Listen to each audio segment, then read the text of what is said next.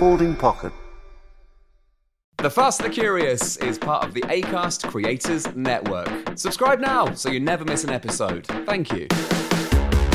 Hello and welcome back to the Fast and the Curious podcast with me, Bessie Glover. And me, potentially award-winning F1 expert, Christian Hugill. Hello, Betty. Award-winning? Why are you award-winning? No, I said potentially award-winning. I haven't actually won any awards yet, but you never know in the future. So you're just throwing it out there for the universe. Maybe someone will nominate you for an award then. Is that what you're getting at? I hope so. We've got some award winners on the podcast. Oh, I see what you're getting at. Right, okay. True, very true. It's just me and you this week. We haven't got Greg. We're team principal-less, if that's a word, because he's off doing team principal things. So we're going to look ahead to the Texas Grand Prix. We're going to do a full preview of that. Some important listener admin, including Grand Prix meetups, sirens, and Formula One car personalities later on the show, because that's the stage that this podcast is at now. Full-on serious analysis, and that is it. We take it all very seriously. But first, Christian, we've got some very exciting guests to talk to. I have been waiting to speak to them all day. I am literally so excited. But I'm going to start with a question for you. What can you do in 1.80 seconds? I feel like any answer I give to that question would come across as rude or inappropriate, so I'm just going to say nothing. Nothing. I'm intrigued now. Yeah, just move on from it would be my advice. Moving on. Okay, if anyone kept a close eye on the pit stops at the Qatar Grand Prix, you will know that 1.80 seconds is also the time it took for the McLaren crew to change Lando Norris's tyres and have him ready to get back out on the track. So for perspective, guys, it's this long. Just absolutely wild. Like, you don't even blink in that time, do you? It's a new world record for the fastest ever pit stop in Formula One. And we're joined by two of the huge team that made it happen. Christian, are you going to sing the jingle? I can see what's in the script here, and these two poor gentlemen who are in front of us will have no idea what this is. So this just becomes the latest in a long line of Formula One stuff that I've embarrassed myself in front of. But yes, I guess you could call this...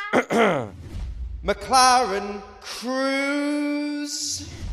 Good. On that note, I think it's time to bring them in. It's McLaren's car operations and engineering director, Charlie Hooper, and Lando Norris's number one mechanic, Kyle Moreira. Guys, welcome to the Fast and the Curious. Thank you very much.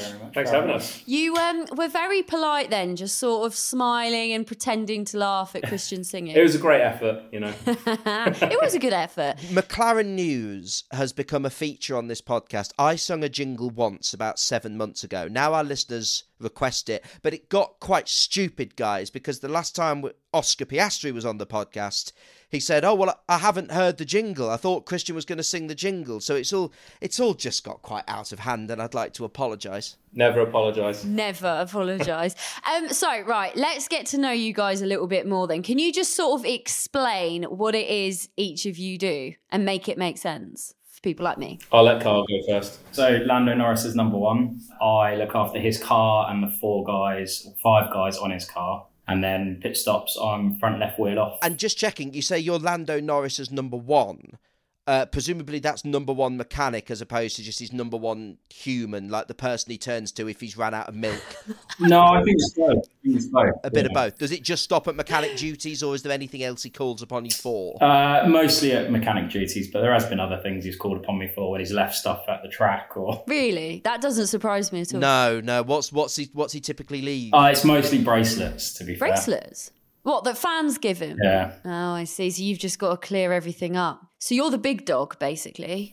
For his car, yeah, for Lando's car. And Charlie, what do you do? I am Director of Car Operations and Engineering, so I'm in overall charge of like the car build, both car crews, chief mechanic as well, reliability of the car on track, but also, I guess, what we're talking about here, overall in charge of pit stops for McLaren.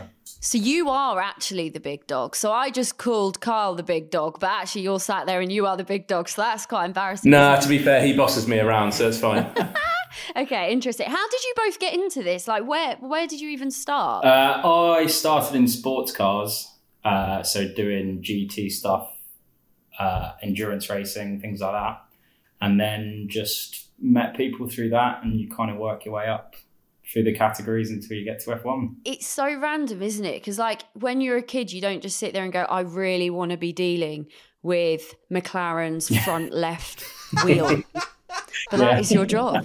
No, I think they do. I think we all sit in front of I started watching F1 in the late 90s, and you sort of watch the pit stops and watch when David Coulthard was in the pits, and you think, rear right, that's the one that would be for me. Look at that rear right. It's an absolute beauty, isn't it? I tell you what, I'd get through that in 1.8 seconds. I really would. That's all it'd take me. I'd get straight through it. Is the front left the best one? Yeah, I think so. I've worked my way around and then got to the left front, so I think that's where the better of us are all working there now. Yeah. Oh, I see. I love how Charlie's rolling his eyes there. He's like, I'm thinking, all he's doing is giving me a headache for next week, so thanks.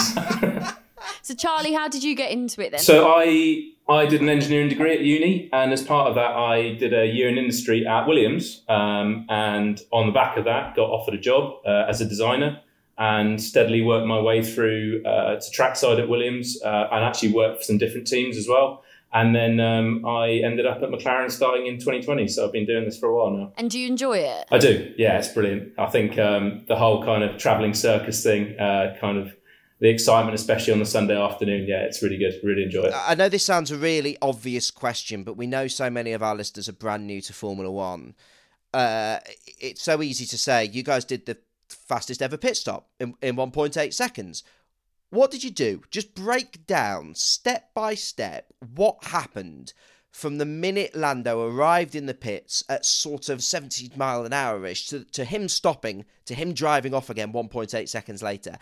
What happened and in what order in that 1.8 seconds? All right, I can I'll walk you through a bit of a step-by-step. So firstly, I think a pit stop, the end result is the same for every team, but how a team kind of goes around it is different, the number of people they've got. So for instance, we've got 24 people doing this in one stop. Wow. So Lando into the box, he's got to do job number one, stop on the marks, in position. If he's a little bit too long, so not in line with the pit crew, a little bit too short, you're already off to a bad start. You want to have it right on the marks. The guys are ready to go with their job. So that's job number one. Lando's got to do his job. Car's lifted up in the air. We've got a front and a rear jack. Before you can do anything else, it's got to be lifted up in the air for the crews to get onto their jobs. So you've then got a gunman on each corner. So you've essentially got a single wheel nut, unlike your road cars, which have got 4 or 5 nuts. Single wheel nut right on the centre. Big pneumatic gun goes in and whizzes the wheel nut off basically, and it's super quick, extremely powerful. If you tried these guns and just pulled the trigger, your wrists get twisted around basically. You get a lot of injuries from these. And then Kyle does his job, wheel off straight away. And then whilst that's happening, you basically want the wheel on man to be coming on exactly the same time. So there's minimal time that you need to overlap between the two of them. Wheel goes on. And as that's happening, the gunman's going back in. So you need to be kind of pushing that wheel back on, gunning it on. And the minute that's all done, car drops, Lando's got to be on it, responding as quick as possible to the pit crew, and he's out. So that's all got to get done in 1.8 seconds. Oh my God. That's ridiculous. If me and Christian were to join your pit crew, Charlie, what roles would you put us in? So I think we'd have a good check around everything. We've got a lot of different jobs. You know, you could be the traffic watch out person. That's a nice, safe one to do to start. Traffic watch. I was thinking I'd be more gunman personally. No, I don't think you would. The thing is, I've met Betty and worked with her a lot. I don't think she. I think there'd be a sort of what now situation. It's like yes, now. I don't think so. I mean, Betty, I'd be no better. Don't get me wrong. I'd also be worried about traffic watching. I think you'd be an unsafe release there. Yeah, I don't know if I'd be traffic watch. I don't know if that would be a good role for me personally. But maybe I could jack the car up at the rear. I was going to say I'd put you as a rear jack. You're quite strong. I'd have you as rear jack. Yeah, I'll be rear jack. Christian, what will you be? What would you put Christian, guys? Oh, well, we could give a go on the gun for you. I think why not? I've been in the gym a bit recently, so I'll give it a go. I mean, I can't guarantee it'll be 1.8 seconds, but 10.8 maybe. You know, there's very little difference between the two.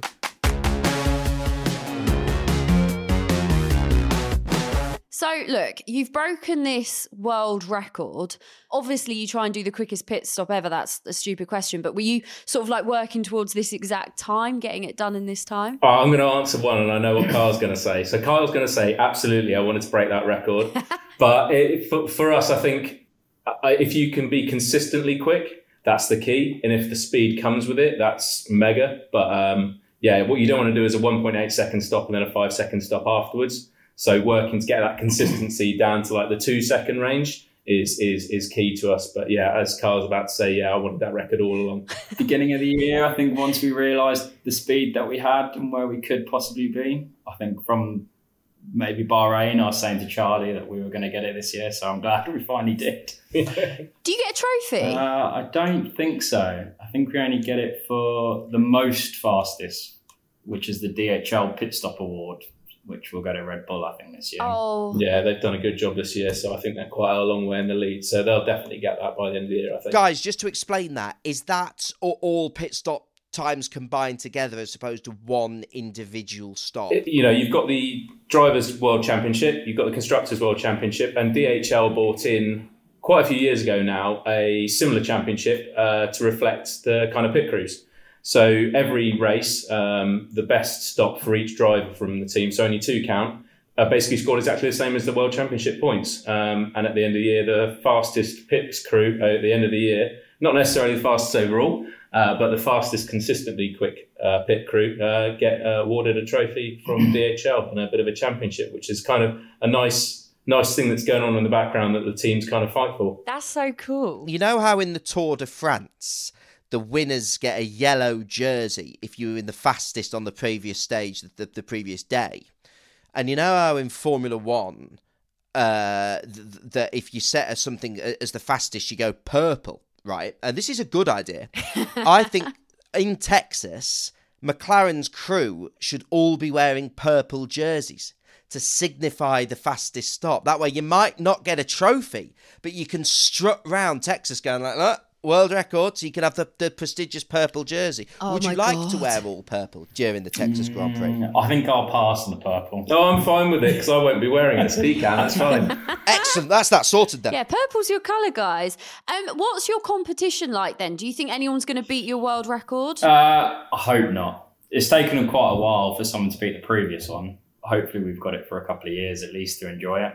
But I know people will be pushing for it now. Did it feel fast for you guys? Did you, as soon as that Orlando had come and gone, been like, that felt good, that felt quick? Or, I mean, to me, God, I don't know, 2 seconds to 4 seconds, I'm not going to notice a difference. Whereas for you guys, it's a massive difference. The 1.8 stop did feel quick, yeah. I remember just as the car left, there was a few people that were high-fiving or whatever, and we don't see the time until we get into back in the garage and it's up on the screens. Oh, yeah. And then even still, we only get the 1.8, which at that point we didn't know it was a 1.80. It could have been a 1.89. There's a lot of them that don't feel quick, and they are, and there's a lot that feel quick and they're not. So it's quite hard, but that one definitely felt quick, and you could see the reactions of some of the guys. They knew it was quick. So. Charlie, what makes your team so good then to be able to break this world record?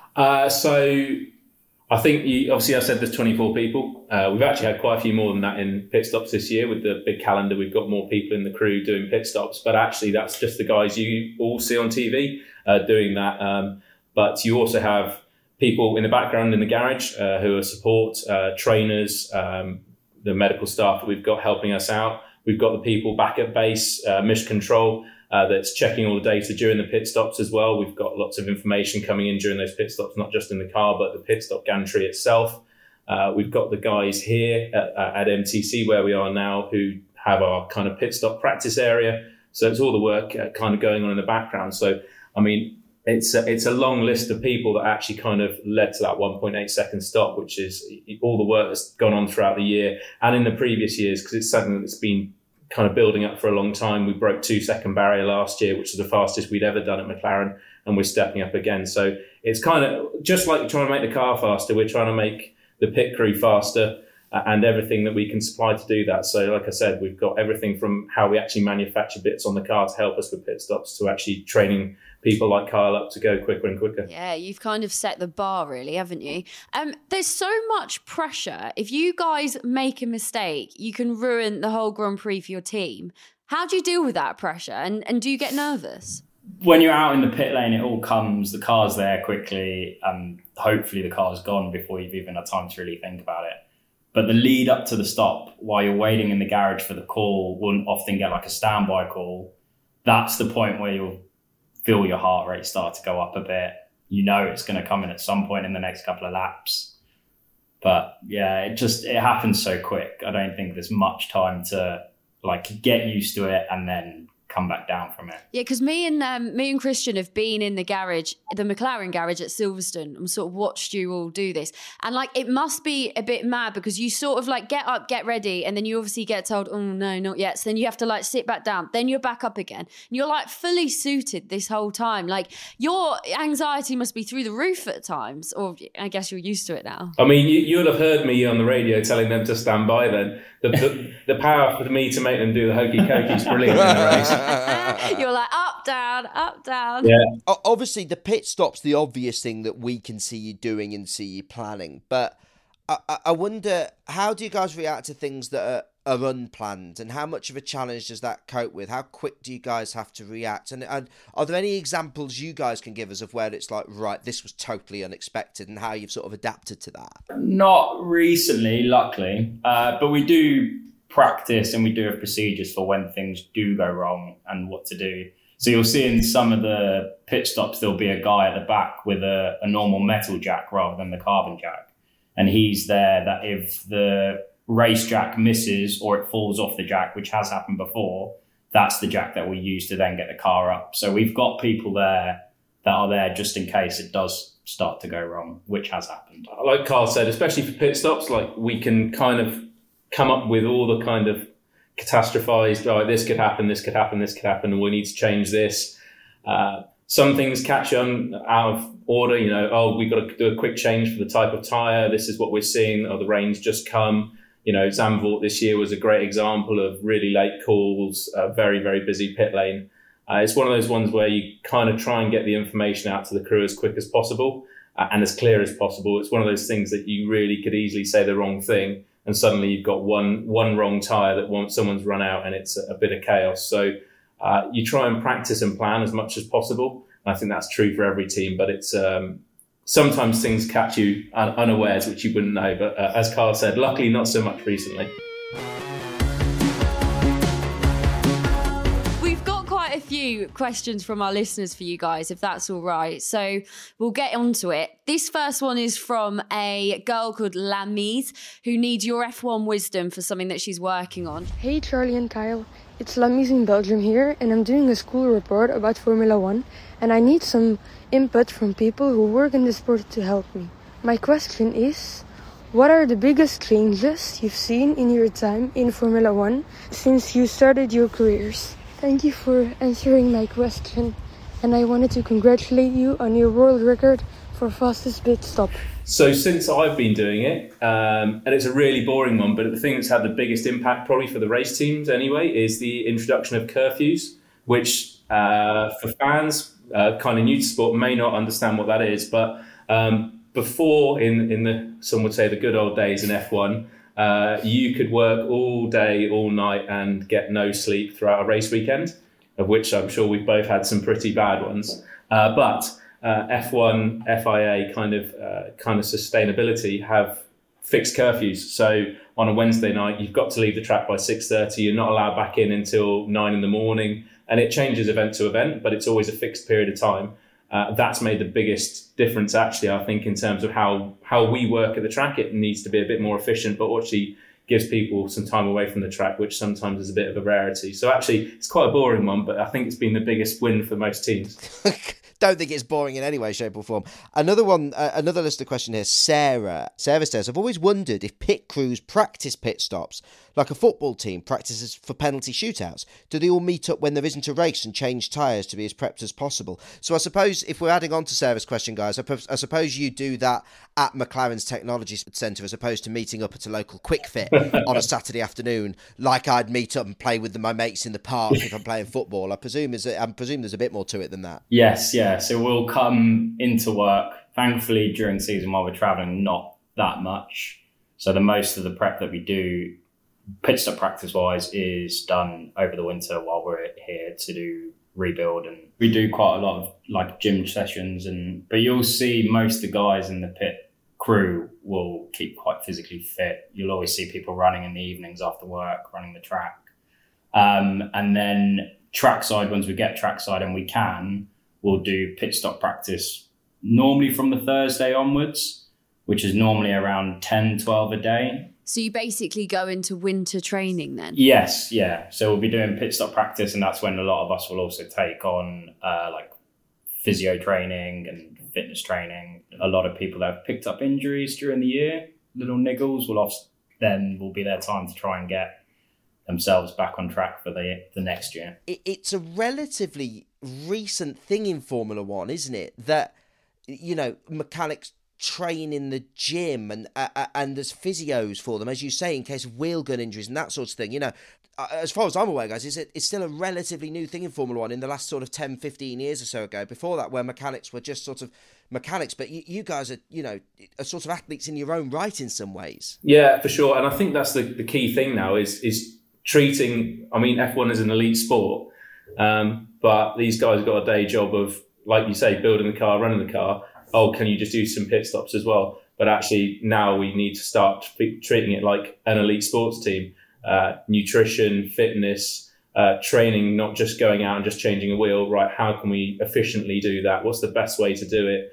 And how do you do the equipment for it? Just like you'd hope any kind of professional sports team, football team, whatever, would kind of try and get the best out of their team. So as you say, I think it's a relatively new phenomenon in this sport to actually try and treat a pit stop like we want to do the best job with the car itself. So it's still a big place for us to kind of explore and how we get the best out of it, but it's definitely something we're developing on. So just on that note then, you've got your team of 24, which we can sort of see. If Kyle, who's clearly one of the best because he's at the front left, if he did a bad job, would you relegate him to the back of the car? I needed to talk to you about this.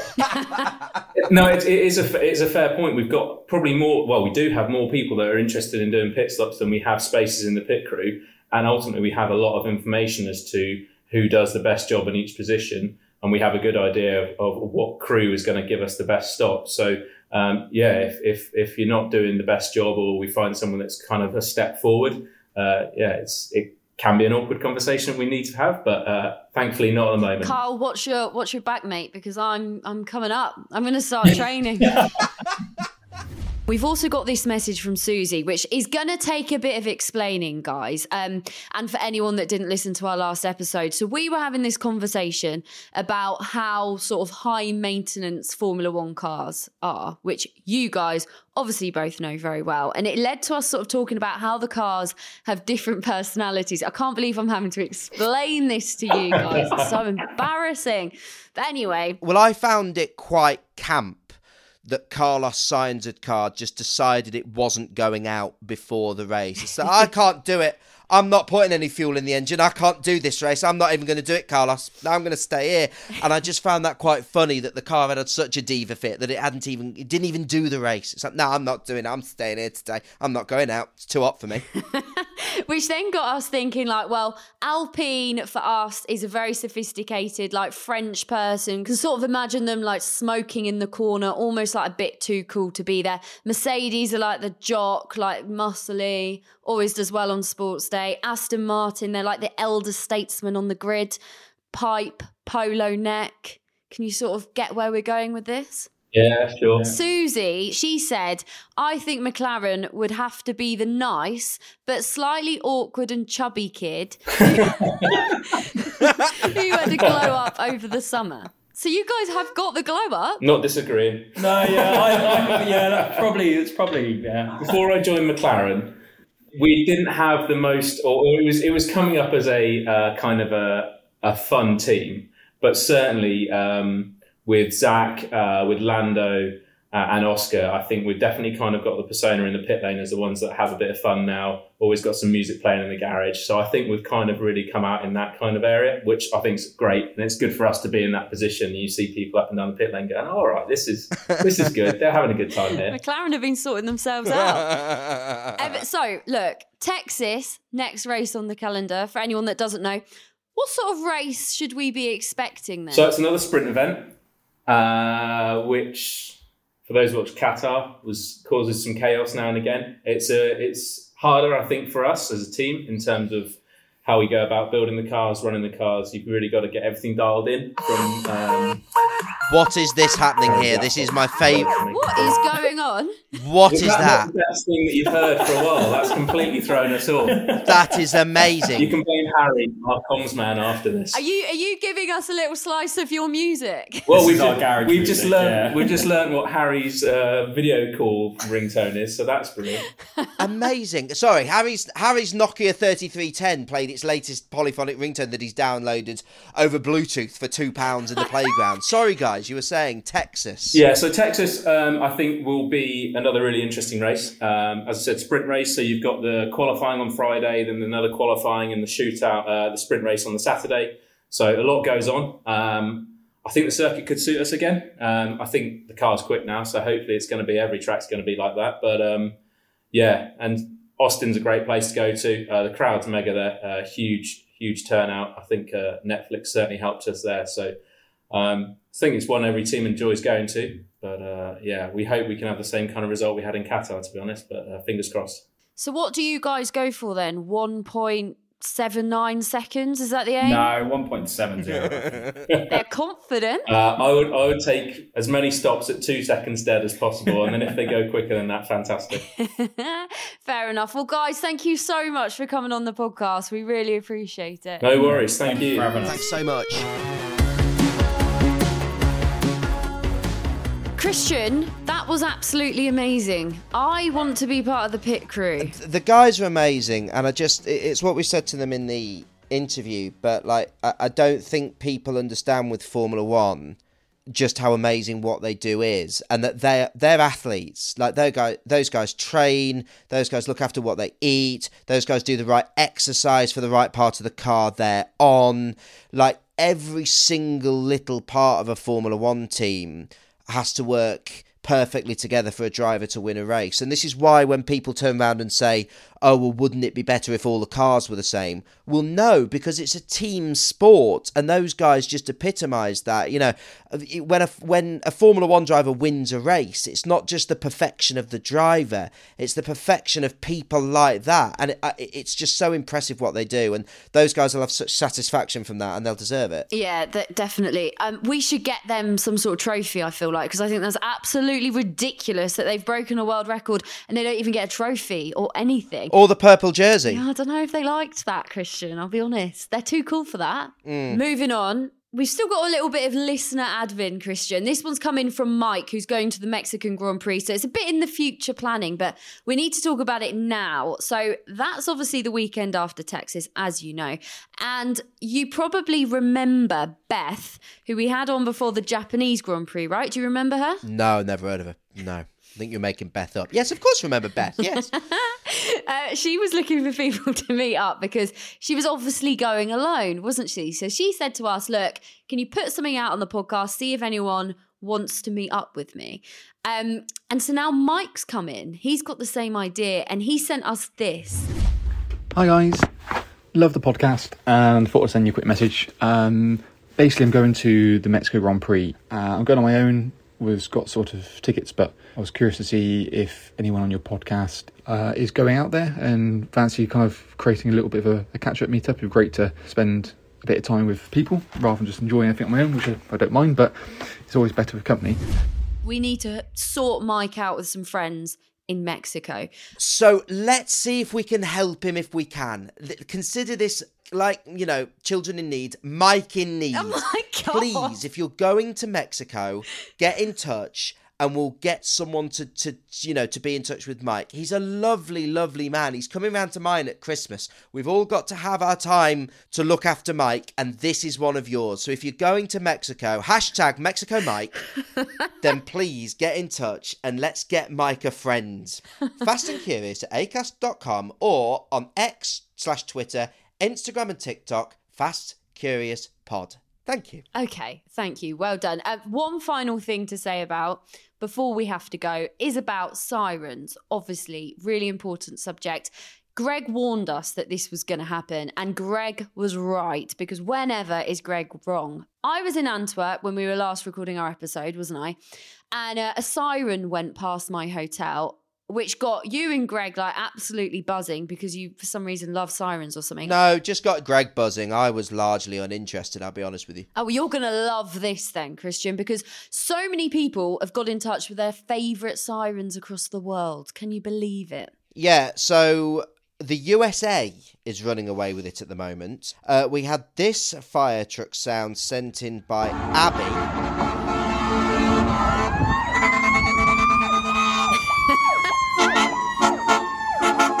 Good. I mean, yeah, it's a classic, isn't it? A classic. Lovely. Yeah. Pip, who's a flight attendant, said that New York sirens are her favourite. As someone that travels a lot, she's got quite a lot of authority on that. And I'm going to New York tomorrow, so... Are you? Yeah. He kept this quiet? I didn't know about this.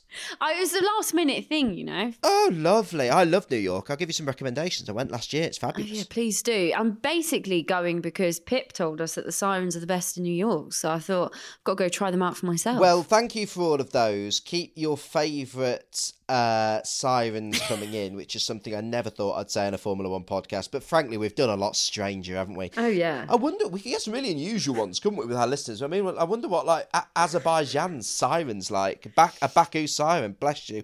We've gone from actual Formula One pit crew to talking about sirens, but there we are, yeah. Serious analysis, okay? In the spirit of the McLaren pit crew, I'm going to wrap this episode up in 1.80 seconds. Oh, my Lord. Count me down. Count me down, Christian. 5, 4, 3, 2, 1... Go, go, go! Thank you so much for all your questions. Thanks for listening and being part of the show. We'll be back. No, why are you saying no? Easily 3 seconds already. Oh, hold on. I'll do it again. Thanks for all your questions. We'll be back when F1 is in Texas. Bye!